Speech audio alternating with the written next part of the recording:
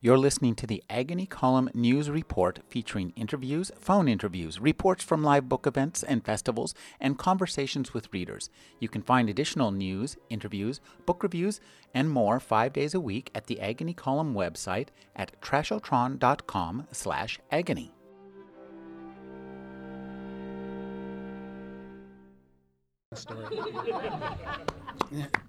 Now, here, Cecilia's going to help me for a scene, and I only want to explain that my main character, Swan, and I have to admit that I've read to you all the side pieces and you haven't met any of the characters or had the plot, but that's okay. That's 600 pages for another time. But Swan, our protagonist, is a woman who has tried all the various cool things that could be done through a rather long lifetime. And one of the things that she's done is to have a quantum computer placed into her skull in back that can both speak into the air aloud in a rather muffled voice, I must say, but also can speak inside her inner ear, so that she has a permanent companion that is a quantum computer named Pauline. So they have a somewhat conflicted relationship. Have you got this where we can... No. Is this going to work? Yeah, I think so. Yeah, I got to figure out. We'll get where we can do voices. Can you hear me there? Yeah. Everybody can hear me. Yeah, are you okay, this is? Okay. Which one? Crank it up. Okay. Let's see. We're going to try reading. This is sounding a fair bit louder. Okay, yes, Yeah, that's yeah. a lot better. Crank it up to Okay. 11. Yeah, not 11, please. Okay, so let's give this a try. This chapter is called Pauline on Revolution, so it seems like a good time for that. Swan accompanied the inoculants back to Mercury in the first transport available, which was a terrarium only partly finished. She walked up flight after flight of metal stairs to get onto the open roof of a skyscraper, which was almost touching the sun line. From the low-G roof, she could look back down, out, up. Everywhere it was a heavily shadowed cylindrical space, crisscrossed with struts, floored by bare rock. The building was like a single lit corner in a castle of Banksian immensity. The ground at the foot of the skyscraper was several kilometers below, the ground on the far side of the sunline only a bit farther away. A Gothic ruin with some poor mice people huddled around the warmth of a final candle. It had not been like this in the early days, when a newly hollowed cylinder was the very shape and image of possibility. That her youth had come to this, that the whole of civilization was really something like this, badly planned, incomplete. Swan hooked her elbows over the rail to get some stability in the low G. She put her chin on the crossed hands and, still regarding the scene, said, "Pauline, tell me about revolution." At what length? Go on for a short while. Revolution, from the Latin revolutio, a turnaround, refers often to a quick change in political power, frequently achieved by violent means. Connotation of a successful, class-based revolt from below. And their causes? Causes for revolution are attributed sometimes to psychological factors, like unhappiness and frustration, sometimes to sociological factors, especially a systemic standing inequity in distribution of physical and cultural goods, or to biological factors in that groups will fight over allocation of limited necessities. Aren't these different aspects of the same thing? It is a multidisciplinary field. Give me some examples. Name the most famous. The English Civil War, the American Revolution, the French Revolution, the Haitian Revolution, the Taiping Rebellion, the Russian Revolution, the Cuban Revolution, the Iranian Revolution, the Martian Revolution, the revolt of the Saturn League. Stop. Now, tell me why they happen. Studies have failed to explain why they happen. There are no historical laws. Rapid shifts of political power have occurred without violence, suggesting that revolution, reform, and repression are all descriptors too broad in definition to aid in causal analyses. Come on. Don't be chicken. Someone has to have said something you can quote, or even try thinking for yourself. That's hard, given your insufficient programming. You sound like you are interested in what some have called the Great Revolution. Or perhaps you are interested in social revolutions, referring to massive changes in a society's worldview and technology. Thus, for instance, the Upper Paleolithic Revolution, the Scientific Revolution, the Industrial Revolution, the Sexual Revolution, the Biotech Revolution. where am I? The accelerando as a confluence of revolutions, the space diaspora, the gender revolution, the longevity revolution, and so on. Indeed. Well, but what about success? Can you list necessary and sufficient conditions for a revolution to succeed? Historical events are usually too overdetermined to describe in the causal terminology from logic that you enter into when you use the phrase necessary and sufficient. But try. Historians speak of critical masses of popular frustration, weakened central authority, loss of hegemony. Meaning? Hegemony means one group dominating others without exerting sheer force. If the paradigm comes to be questioned, loss of hegemony can occur non-linearly,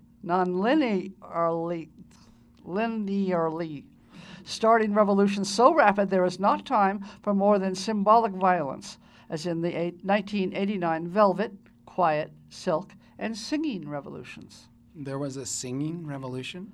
The Baltic states, Latvia, Estonia, and Lithuania called their 1989 withdrawal from the Soviet Union the Singing Revolutions, referring to the behavior of the demonstrators in the city plazas. That brings up a point. People in physical masses seem to matter. If enough of the population takes to the streets in mass demonstrations, governments have no good defense. They must dismiss the people and elect another one, as Brecht said.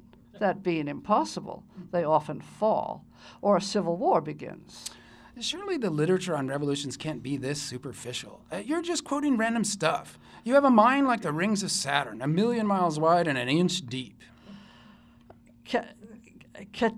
Catechresis and antiquated measurement units indicate irony or sarcasm. Coming from you, probably sarcasm. She said sarcastically. You search engine, you. A quantum walk is a random walk by definition. Please upgrade my program anytime you feel you can. I've heard Wang's other algorithm is good. Some principles of generalization would be useful. All right. Go on about reasons that revolutions happen. People adhere to ideas which explain and offer psychological compensation for their position in the class system of their time. Have they all been class systems?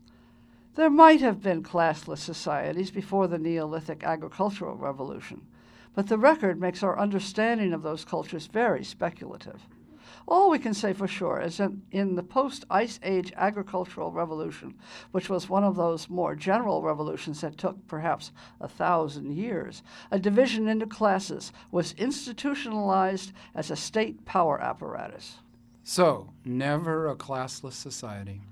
Supposedly, classless societies have been instituted after certain revolutions, but there are usually leaders in these which quickly form a new ruling class, and the various social roles taken by citizens of the post-revolutionary state revert to classes because of differential value given to different social roles, leading to a new hierarchy being constructed fairly rapidly, usually within 5 years. So all cultures in history have had class systems. It is sometimes asserted that Mars is now a classless society with a complete horizontalization of economic and political power throughout the population.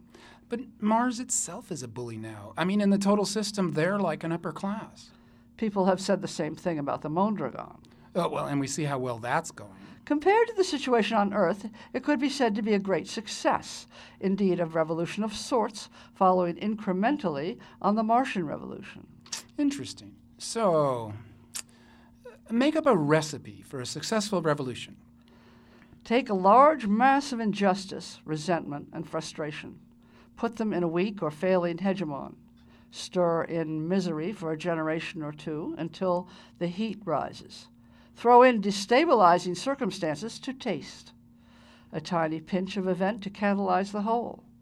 Once the main goal of the revolution is achieved, cool instantly to institutionalize the new order. Very nice.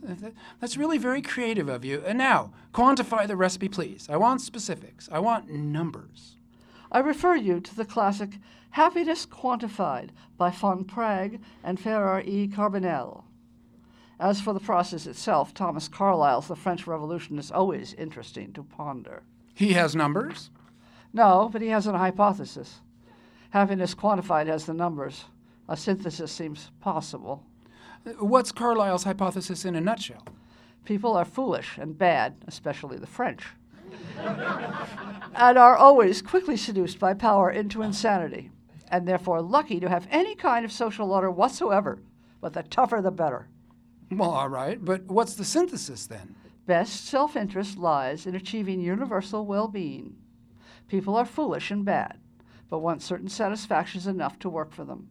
When the goal of self-interest is seen to be perfectly isomorphic with universal well-being, bad people will do what it takes to get universal well-being.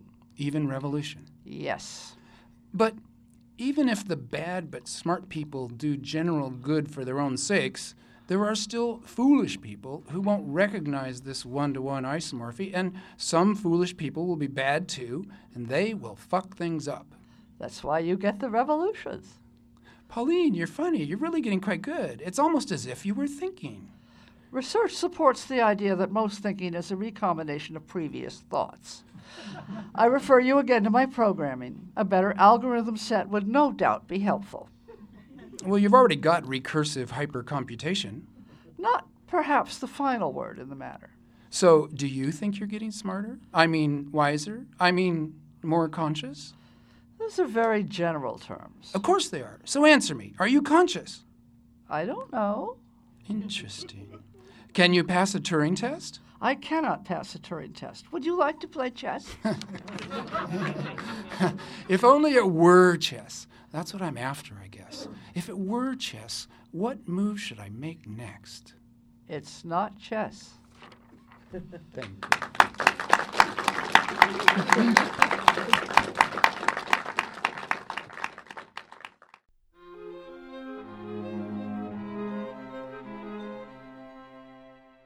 You're listening to the Agony Column News Report featuring interviews, phone interviews, reports from live book events and festivals, and conversations with readers. You can find additional news, interviews, book reviews, and more 5 days a week at the Agony Column website at trashotron.com/agony.